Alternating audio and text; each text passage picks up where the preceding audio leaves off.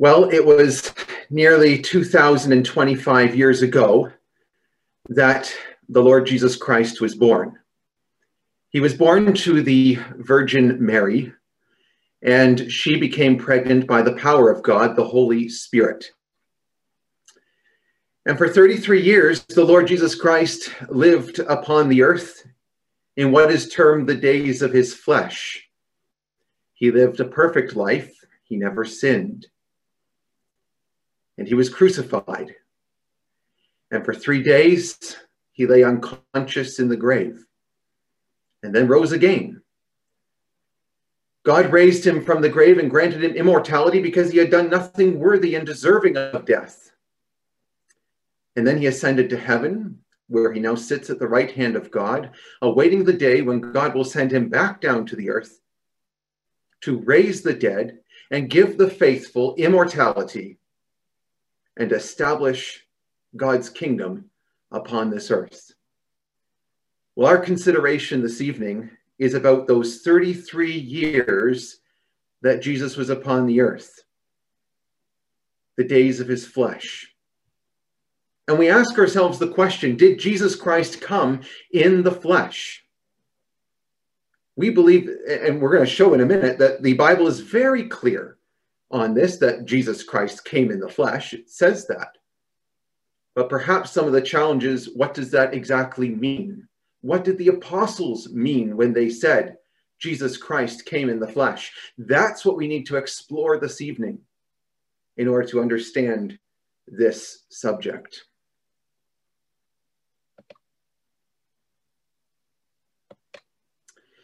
Well, 1 John chapter 4 is the passage where we actually find our title. That's where it's taken from. Now, 1 John is a letter that the Apostle John wrote. It's at the end of the New Testament. And we have to understand that the apostles, like John and like the Apostle Paul and others, were very concerned about a departure from the faith. In fact, the prophecies in the New Testament are very clear that there was to be a large-scale departure from the faith, and it was already beginning in the time of the first century. And with that in mind, the Apostle John writes this, verse 1 of 1 John 4, "Beloved, believe not every spirit, but try the spirits, whether they are of God, because many false prophets are gone out into the world." And it was happening in their day, it's happening in our day, and we need to make sure that we're going back to the Bible. Don't just believe somebody when they say the Bible teaches this or that. We need to go back to the scriptures. We need to study our Bibles. We need to compare scripture with scripture in order to come to the conclusions and see whether the things we've heard are actually true or not. So this evening, we're going to be opening our Bibles. We're going to be going through a large number of passages. I ask you, write them down, go back through them afterwards, take a look at them, look at the context, look at the words that are used, and see if the things that we are saying are true. Because, of course, we believe that they are, and we believe this is a serious subject. Look at the next words in 1 John 4, verse 2. "Hereby know ye the Spirit of God. Every spirit that confesseth that Jesus Christ is come in the flesh is of God. Every spirit that confesseth not that Jesus Christ is come in the flesh is not of God.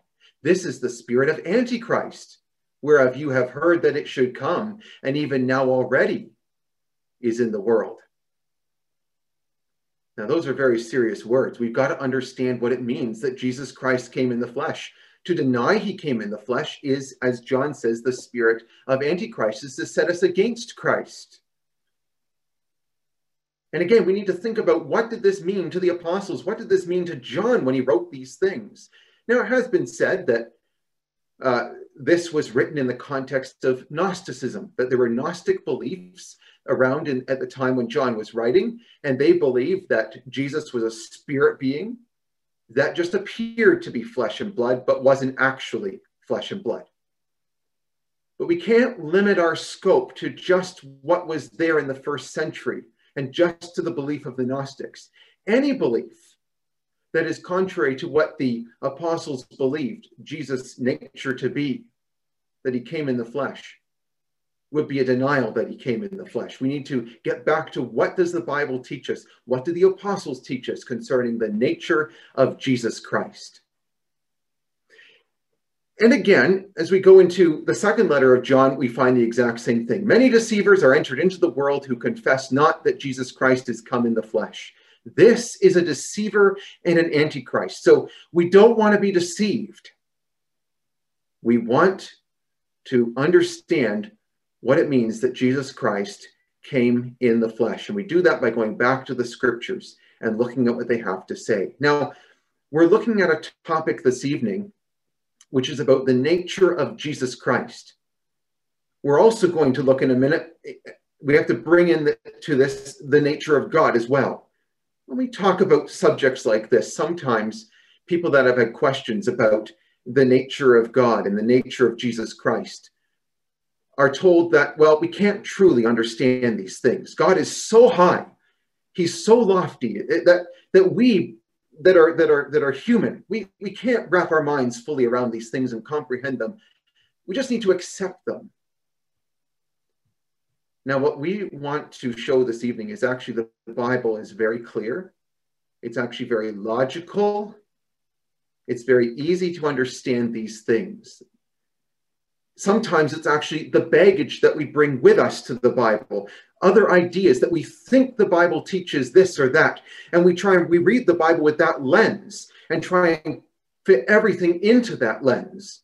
That's where we can sometimes have the problem. So this evening we want to look at just what does the Bible have to say, and take it for what it says at face value. And again, this is a serious topic because it's eternal life. In John's Gospel, chapter 17, verse 3, this is life eternal, or eternal life, to know God and to know the Lord Jesus Christ. We have to know who they are. We want to know who God is. We want to know who the Lord Jesus Christ is, what that plan of salvation was. We want to know what the gospel message is and how Christ came to provide salvation and redemption from sin and death. Now, as we go on, I just want to begin by just showing you what some of the ideas are out there, what mainstream Christianity actually believes on this subject. And I'm not saying every Christian denomination believes this, but it seems in my little Google search of just asking, typing in a few questions, that this is sort of a mainstream idea that's out there about the nature of Jesus Christ. And this particular website I found, if you just type into Google, just type in, could Jesus sin? That's what I typed in, could Jesus sin? And this is, all kinds of articles will come up, and this is one of the first ones that will come, and I thought it just so nicely illustrates for us the view of mainstream Christianity. And we're going to actually take some of the things that are here, and we're going to look at what the scriptures say. Does the scriptures support these things or not? Now you'll see in this article on the left side of your screen where I've got the screenshot of the article. This is taken from, this is an article you'll find on blueletterbible.org, and I put the link there at the bottom of the screen if you're wanting to get there. You can take a picture of this slide, I suppose, and this is how you could get there. But basically what he says is this: while all Christians agree that Jesus did not sin, there is a view that he was incapable of sinning while here upon earth. And this is known as his impeccability. So this is a mainstream view of Christianity, that Jesus was impeccable. He was incapable of sinning. Okay? And then what this article does is he goes down and he starts outlining the different reasons. And I've just put a few quotes on the screen that I think will summarize this nicely for us and give us an idea of the views that are out there on the nature of Jesus Christ. Now, the first thing we need to understand is he's approaching this subject through the view and through the understanding that God and Jesus are the same. They are a Trinity, and Jesus is God incarnate, God in the flesh, okay? And that's where this premise begins. That's the foundation. And now he's trying to take everything that we read about God and God's nature and the nature of Jesus Christ and trying to make them compatible one with the other? How do we reconcile these things together? That Jesus was a man, but also God. So this is what he says. While Jesus had a human nature, he also had a divine nature.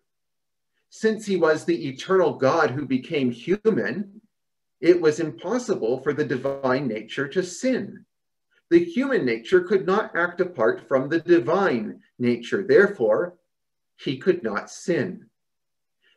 Since God cannot be tempted to sin, Jesus could not sin. So you can see how the logic flows, that if Jesus is God and God can't sin, and that's true, God can't sin, then therefore Jesus couldn't sin. He continues, since Jesus Christ is God and God cannot sin in any way, then Jesus could not have sinned in any way. The nature of God does not change. And we're going to examine that point in a moment. Did the nature of Jesus actually change? Okay, and he continues, if Jesus could have sinned while on the earth, then it would be possible for him to sin in heaven. So he's concluded the nature of Jesus doesn't change. It's the nature of God. If Jesus was capable of sinning on earth, he was capable of then sinning in heaven.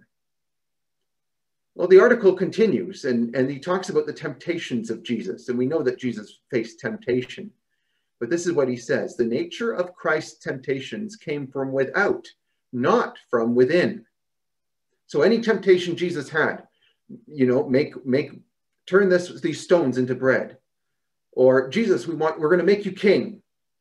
Or come down from the cross. These were temptations, but only external. There was nothing internal happening with the Lord. He was not enticed in the least by these things, is the idea that this article is saying.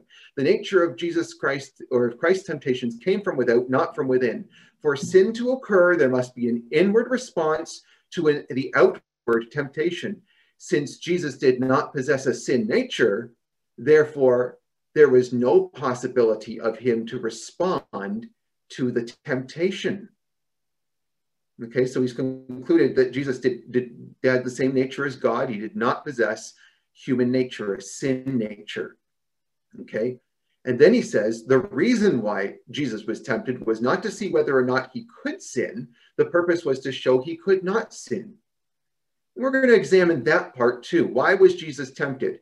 And actually, we're going to find that neither of those reasons on the screen are the true reason why Jesus was in fact tempted. And what was the nature of that temptation?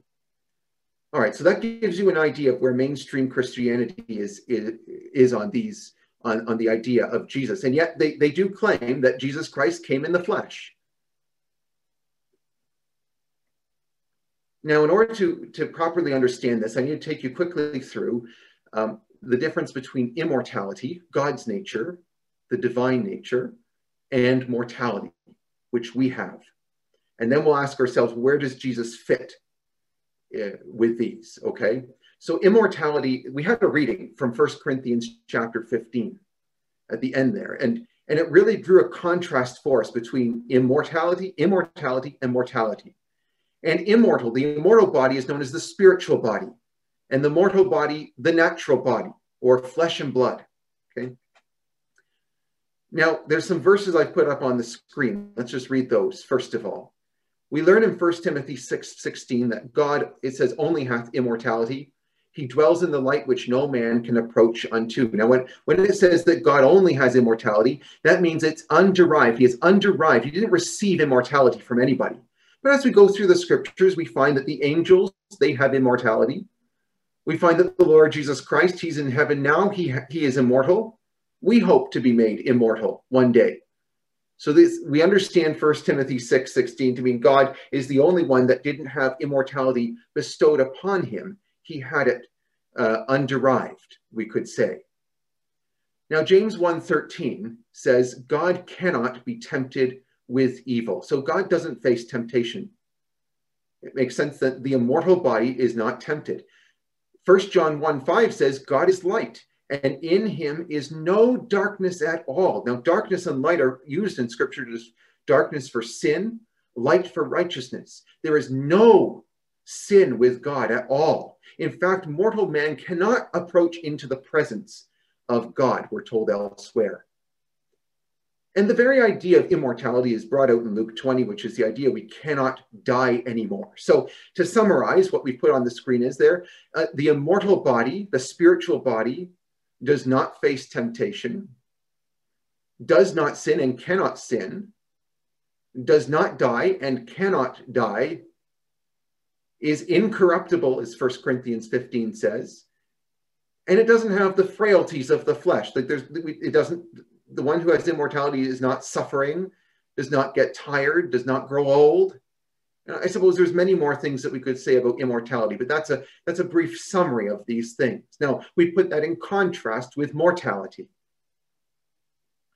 Mortality is described in 1 Corinthians 15 and verse 50 as flesh and blood. Mortality is the exact opposite. Death is a certainty. We know that we're dying creatures. This is what we deal with in our world today. And if anything, I suppose that the pandemic of the past year has really shone a spotlight on mortality and brought it out. If you look further down the screen there, you'll see where I say corruptible. We have a corruptible body, a dishonorable body, weak body. Those are the words that 1 Corinthians 15 describes. We experience pain and sorrow and suffering. Paul describes it groaning. He groans in this mortality. He's longing to be clothed with immortality. He looks forward to the future. We all experience these things. That's part of being mortal, flesh and blood. But as mortal, we also experience lusts.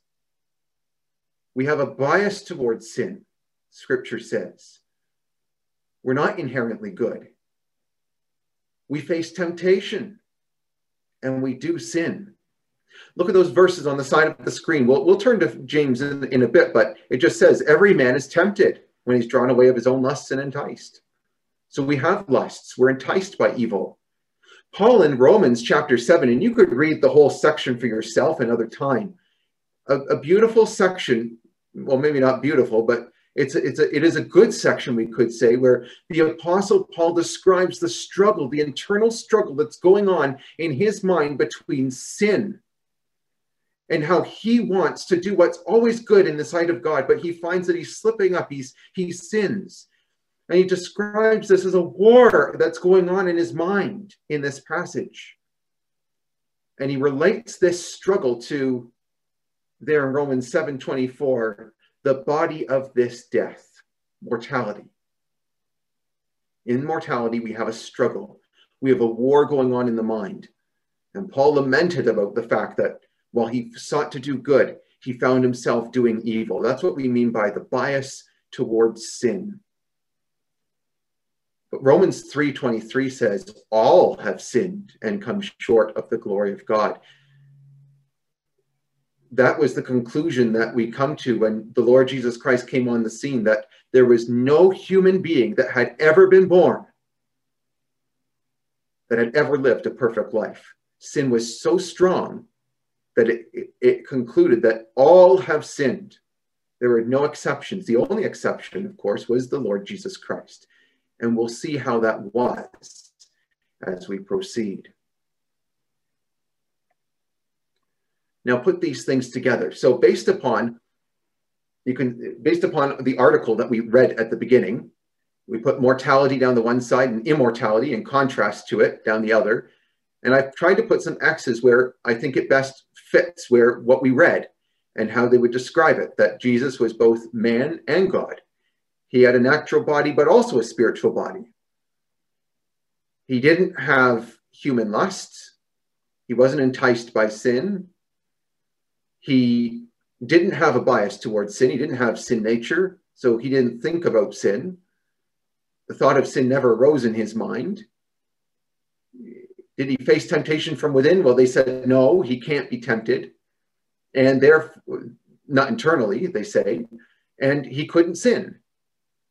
But then on the same hand, they also would say, well, of course, Jesus died upon the cross and he was corruptible. He experienced pain and suffering and loneliness, anxiety, and stress, and fear, and sadness. He experienced all these things, which are part of mortality. Now, that's the view that we saw at the beginning in the article, the view of mainstream Christianity. And I want to say we are not going to support that this evening, because when we go to the Bible, we don't believe that the Bible actually does support this view. In fact, this is what we think and what I hope to show the Bible actually supports. That Jesus was in fact flesh and blood, just as us. He had lusts, and he was enticed by sin. He had sin nature and had that same bias towards sin as we do. He faced temptation from within. Though he didn't sin, he never gave in to that temptation. And of course, we would agree that Jesus did die.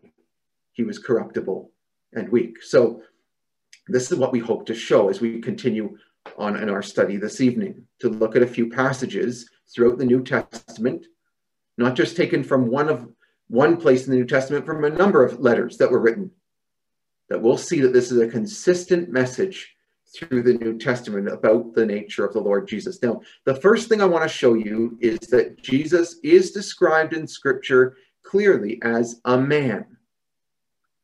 When Peter the apostle was preaching in Acts 2, he says, Jesus of Nazareth, a man approved of God among you. He describes him as a man. 1 Timothy 2 and 5, there is one God and one mediator between God and men, the man Christ Jesus. Notice again, the man Christ Jesus, but also notice in this passage that there are clearly three parties that are being described here. There's God, one God. There's man, mankind, men, he describes them. And in the middle is the mediator. The third party is the Lord Jesus Christ, one mediator between God and men. Clearly, three different parties which are involved in this verse. That's how the Apostle Paul viewed the Lord Jesus Christ. He was the man, Christ Jesus. Romans 5:15 is another passage. Paul here is describing the difference between Adam and Jesus. He says, if through the offense of one, many be dead, and that one is talking about the offense of Adam's sin in the garden.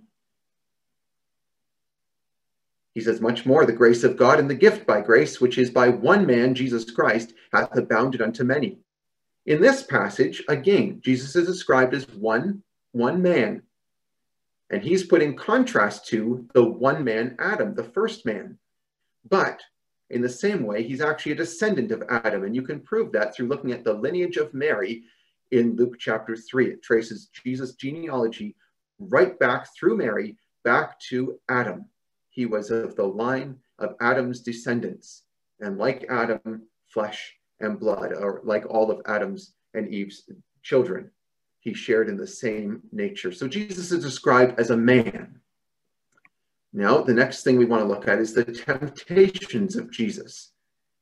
Now, everyone would agree that Jesus faced temptation because the scriptures clearly say. Now, I want you actually, if you have your Bible, I want you to turn to Hebrews chapter 2, because Hebrews, we're going to come back to this passage a couple of times in the upcoming slides. So it's good that we open our Bible and do look at these passages there.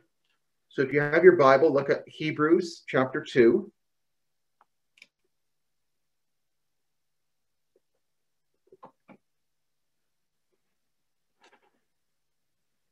You see what it says. Hebrews 2:18, the very end, the very last verse. Talking about Jesus. For in that he himself hath suffered being tempted, he is able to succor them, or come to the aid of them. Is that what that means? Of them that are tempted. Notice here that it says Jesus was tempted. He suffered. Part of the sufferings of Jesus were the temptations that he faced. But the fact is, because he went through and faced temptation, he's able to understand the temptations we go through. He's able to come to the aid of those who are tempted. Now you flip over the page to Hebrews chapter 4. And we'll pick it up a verse earlier from what we have on the screen. We'll pick it up from verse 14 and see the same thing. says Hebrews 4:14, seeing then that we have a great high priest that is passed into the heavens, Jesus, the Son of God, let us hold fast our profession. So we're talking about Jesus Christ. Verse 15, we do not have a high priest which cannot be touched with the feelings of our infirmities, but was in all points tempted like as we are, yet without sin. So it clearly again says that Jesus was tempted in all points as we are, but he didn't give in to those temptations. He didn't sin. Now, just for clarity, when it says that Jesus was tempted in all points as we are, it doesn't mean that Jesus was tempted by every single different kind of temptation that's out there. Like anything that you possibly could think of that you could be tempted with. It doesn't mean Jesus was tempted by every single thing. But it means that he faced temptation like we do. And some of his temptations that he had were unique to him because he had the Holy Spirit power without reservation. And we don't. So you can see how something that might be tempting for him, what might not be a temptation for us. But what this verse is saying is he faced temptation. And because he faced temptation, he can be touched with the feelings of our infirmities. He can sympathize with us, with our struggles and with our weaknesses. In fact, that word is used down in chapter 5, a few verses later. He's a high priest that can sympathize with us. Now, if Jesus' temptations were only external, that every temptation was just somebody offering him something and saying, Jesus, you should do this or do that, but there was nothing enticing about it to the Lord. He didn't have any desire towards those things. Could he really, truly be said to be touched with the feelings of our infirmities? Could he truly understand what we go through? We'd suggest not. But even further to this, we have actually a description a few chapters later. I want you to go in your Bible now to James chapter 1, which is, James is found right after Hebrews. So just flip over the page to James chapter 1, because James will now describe what is temptation. And this is a beautiful passage because it tells us exactly what temptation is.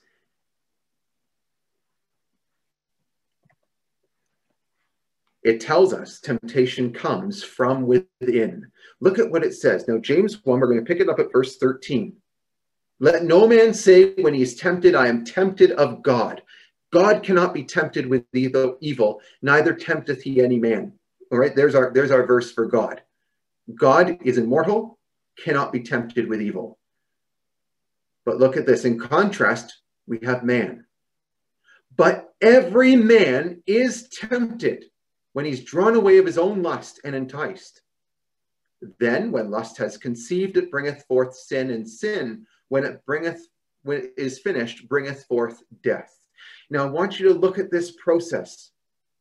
First of all, notice what James says in verse 14. Every man is tempted.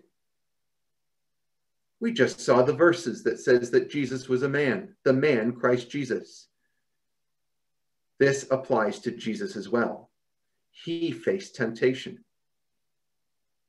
How did he face temptation? Well, James describes how we face temptations. We face temptation when we are drawn away of our own lust and enticed.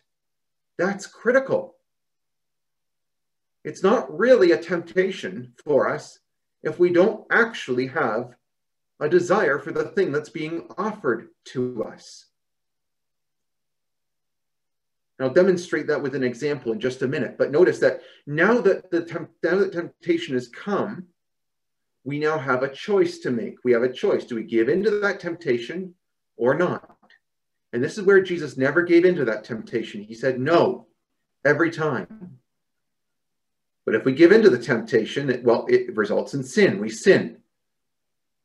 And we know that sin, we die. Death is a consequence of sin. It's right that we are dying creatures because we do sin. Now take a look at this example. I'm going to give you a silly example of this. And I call it a silly example because it really is an example where it's not really talking about temptation that's a sin per se. It's not a sin, but but it will demonstrate the point, and I think you'll get it. Okay, now I'm putting up on the screen a picture of something that I really like. This is a box of Timbits. Now, if you're not from Canada, you may not know what Timbits are. Timbits are little donuts, you could say.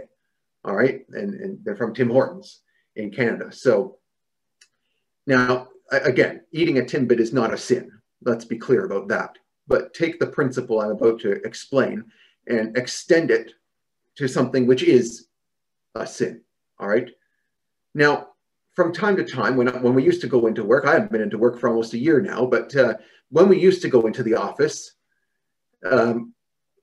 occasionally someone would pick up a box of Timbits, and they would be there on the table when I came into the office, and they would be there sitting in front of me, staring me in the face, wanting me to have a Timbit. And because I love Timbits so much, I find it very hard to resist having a Timbit. You could say that I'm enticed by the Timbit. And it would be very hard for me to actually say, no, I'm not going to have a Timbit. I would most likely be the first to dip my hand in and pick up a Timbit, maybe one, and then maybe if there was still some there, 2, 3, or 4 more. And because I just love the taste of Timbits. And but so for me, the Timbit box sitting there when I come into work is a temptation because I'm enticed by it. I love the taste of Timbits. But if, for instance, a colleague of mine were to come in and look at that box of Timbits, well, he eats really healthy. And he's never shown any desire towards eating a Timbit. He never takes one. He doesn't want it. You ask, do you want a Timbit? No. He's not enticed by it. He doesn't want it. Similarly, there might be somebody else that doesn't even like the taste of the Timbit or doesn't like the flavor of the Timbit that's there in the box. And for them, it's not even enticing to them to have it. It's not a temptation. Whereas for me, I look at that box and I see it's a temptation. The point is this. A temptation can only be a temptation if you're actually enticed by the thing. You can't really be tempted by something if you're not interested at all. It's like if somebody, for instance, held up their hand offering me drugs. Well, I've never taken drugs in my life. I would look at it and say, I'm not interested in this. I would hope that would be the same for many of you, that you would understand, you wouldn't be interested in it. It's not a temptation to you. But somebody that has taken drugs and is being offered them, well, that could be a big temptation for them. So what we're trying to demonstrate here is that for the Lord Jesus Christ to be tempted, to feel the infirmities that we go through, the struggles, and understand the struggle we go through, he actually had to be enticed and have the lusts that we do. Now, another point that was brought up was, did Jesus' nature change? Remember, our article said Jesus' nature did not change. If he could sin on earth, he could sin in heaven. Well, look at this. I mean, Paul says in 2 Corinthians 5:16, he says, though we have known Christ after the flesh, yet now, henceforth know we him no more. Notice the contrast. Paul says we knew Jesus after the flesh, when he was here, when he was flesh and blood. But he's no longer flesh and blood. We don't know him that way anymore. He's been given immortality. Now, flip back in your Bibles to Hebrews 5. So back the page from James, if you're still in James, and go back to Hebrews 5. And look what it says here. Paul again contrasts Jesus, the days of his flesh, his 33 years upon earth, when he was flesh and blood, is going to be contrasted in verse 9 with immortality. It says there in Hebrews 5, verse 7, who in the days of his flesh, when he had offered up prayer and supplication with strong crying and tears unto him that he was able to save him from death, and was heard in that he feared, though he were a son, yet learned he obedience by the things which he suffered. And being made perfect, he became the author of eternal salvation unto all them that obey him. So notice that there's a contrast between the days of his flesh in verse 7, and then verse 9, Jesus was made perfect. And because he was made perfect, he became immortal. He became the author of eternal salvation. There's obviously a change that's taken place. Now, in the days of his flesh, notice what it says. He offered up prayers and supplications to God with strong crying and tears. You could think of the Lord in the Garden of Gethsemane, offering up strong crying and tears unto him that was able to save him. So here's Christ. He's praying to his Father. He's praying to God in heaven to save him from death. Notice here, Jesus himself needed saving from death. Jesus benefited from his own sacrifice, is the point. He was the first beneficiary of his sacrifice. He needed saving out of death. Verse 8 says he had to learn obedience, and he suffered. Now, back to Hebrews 2. Let's go back a couple of pages to Hebrews 2 and take a look at what it says, that Jesus, in fact, shared our nature. Remember, the opening quotation said, Jesus did not have a sin nature. But these passages tell us otherwise. Hebrews 2 verse 9 says this, but we see Jesus, who was made a little lower than the angels for the suffering of death, crowned with glory and honor, that he by the grace of God should taste death for every man. Notice here, he was made a little lower than the angels. The angels are immortal. But Jesus, when he came, was not immortal. He was flesh and blood. He died. He suffered. But now he's been crowned with glory and honor. Perhaps it's more clear a few verses later in verses 14 to 16. Verse 14, for as much then as the children are partakers of flesh and blood, he also himself likewise took part of the same, that through death he might destroy him that had the power of death, that is the devil, and deliver them who through fear of death were all their lifetime subject to bondage. For verily he took not on him the nature of angels, but he took on him the seed of Abraham. Now notice there in verse 16, that last verse, it says the same thing as verse 9. He didn't share the nature of angels. He didn't have immortality. He had the nature of Abraham and of Abraham's descendants. Now, Abraham was flesh and blood. He had sin nature, our condemned nature that we have. So did Christ. Look at verse 14 again. Look at the emphasis that the writer here to the Hebrews is placing on this fact that Jesus shared our nature. He partook of flesh and blood. It says he also himself likewise took part of the same. It didn't need to be written like that.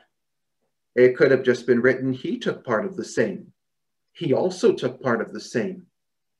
He also himself took part of the same. But no, it's emphasized 4 times for us. He also himself likewise took part of the same. It's driving it home that Jesus shared the same nature as us, flesh and blood. But there was a reason why this is so important. You might ask, well, is it really that important to understand that Jesus Christ shared our nature? What's the difference between understanding that he had a sin nature or didn't have a sin nature? Well, look what it says.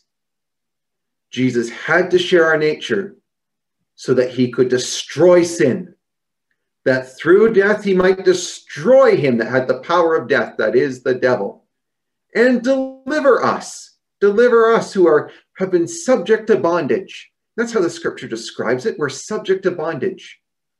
We're slaves to sin. We needed to be saving from the taskmaster over us. And that's what Jesus came and did. Now look at this. Galatians 4 verses 3 to 5 says the same thing. Even so we, when we were children, were in bondage under the elements of the world. there. That word bondage again. We're in bondage to sin and death. Verse 4, but when the fullness of time was come, God sent forth his Son, made of a woman, made under the law. For what purpose? To redeem them that were under the law, that we might receive the adoption of sons. So this is telling us that God took the initiative when there was no human being that had ever lived that had been able to overcome sin.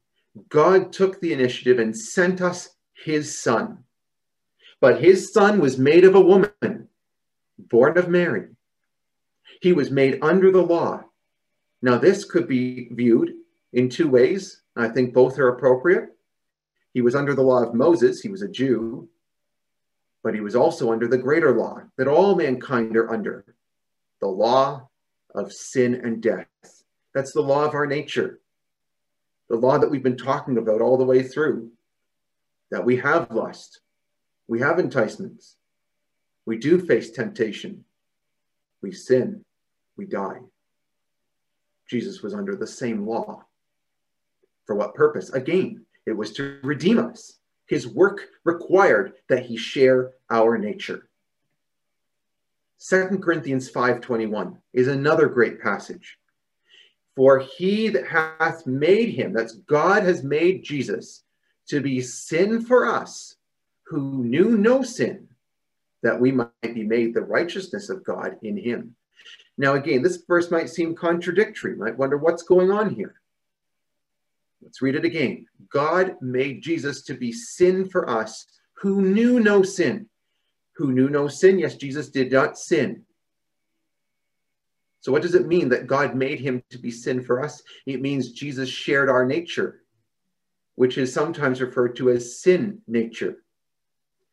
Now I want to be clear. The nature that we have, flesh and blood, is called a sin nature here, not because it is a sin, but because it results in sin. In every case, except for the Lord Jesus Christ, that nature resulted in sin. We all sin and fall short of the glory of God. But nowhere in Scripture will you find support for the idea that we need atonement or forgiveness for the nature that we are born with. It needs to be changed. 1 Corinthians 15, our opening reading, made that very clear. Flesh and blood cannot inherit the kingdom of God. But that nature does not need to be forgiven. It's not a crime. If it needed to be forgiven, then Jesus would have had sin. But he didn't. He shared our nature, our condemned nature, but was without sin.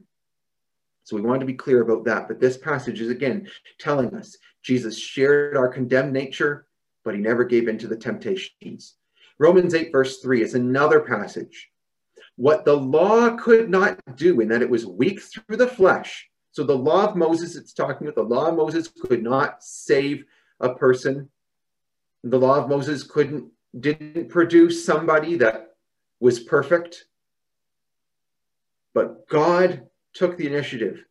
God sent his own Son in the likeness of sinful flesh. And for sin, he condemned sin in the flesh. So God sends his Son. Jesus came in the likeness of sinful flesh, in the same nature that we have. Why? Why did Jesus need to share that nature? Because Jesus had a mission. He was to condemn sin. Condemn means to judge it unworthy of living. He condemned sin. Where? In his flesh. He faced the lust, he faced temptation, he never gave in to them.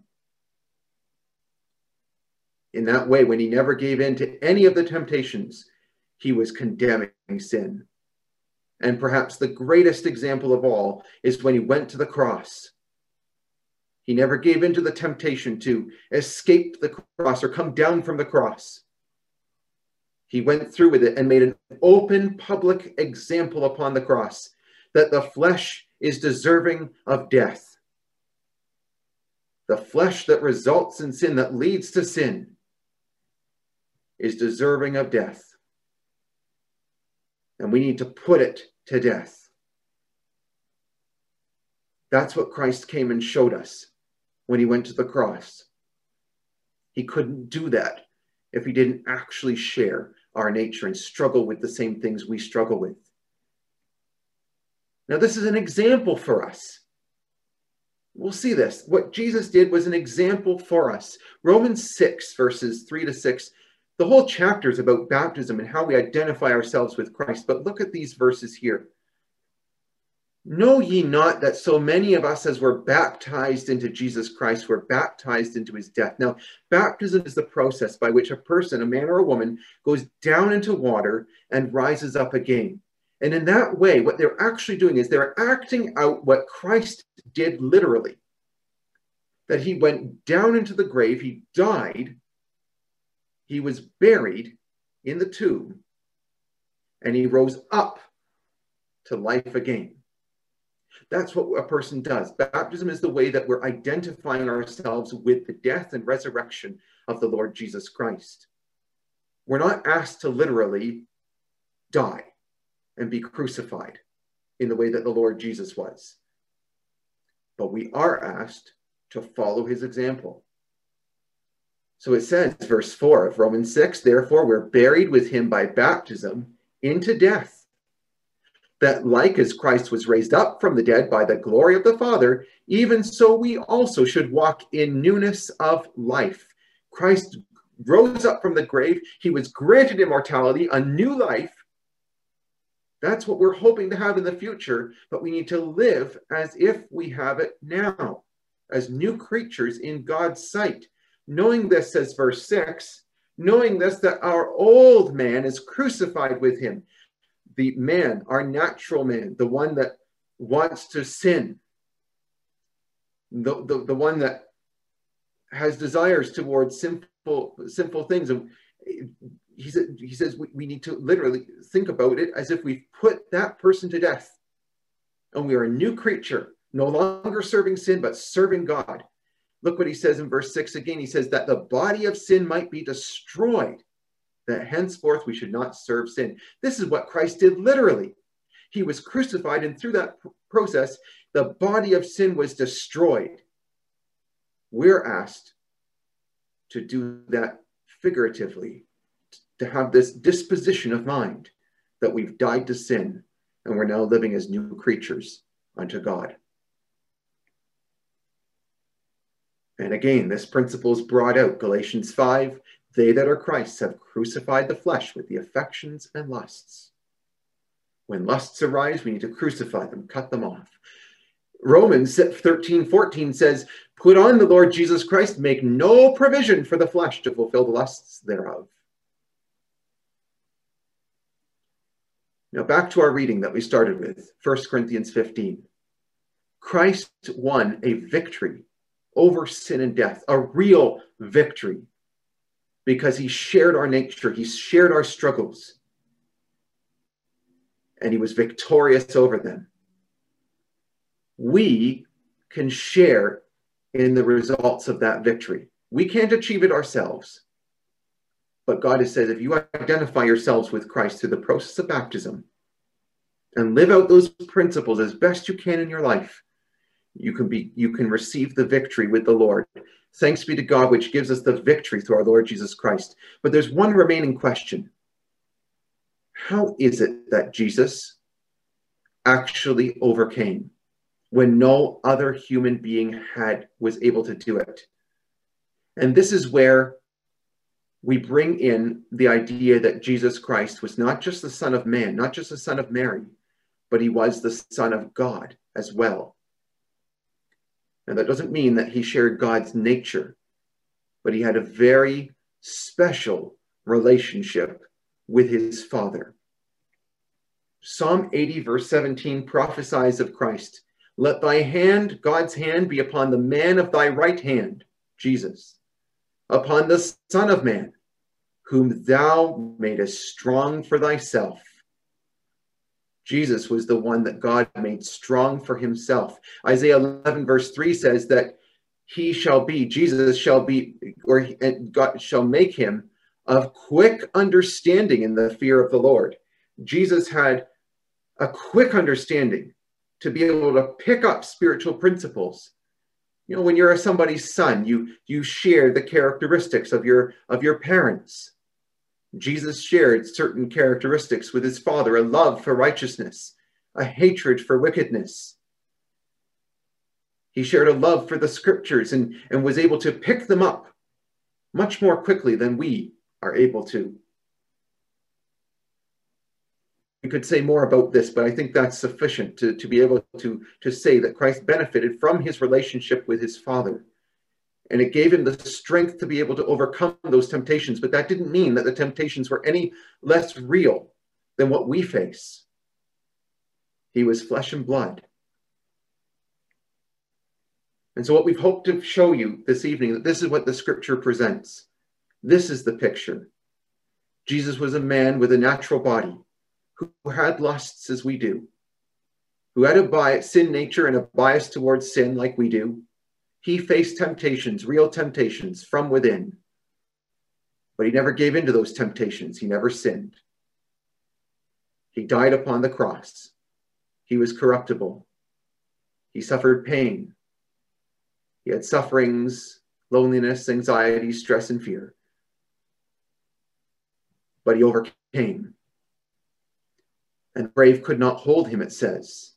God raised him up from the grave and granted him immortality. And it's our hope that one day we can share immortality with him.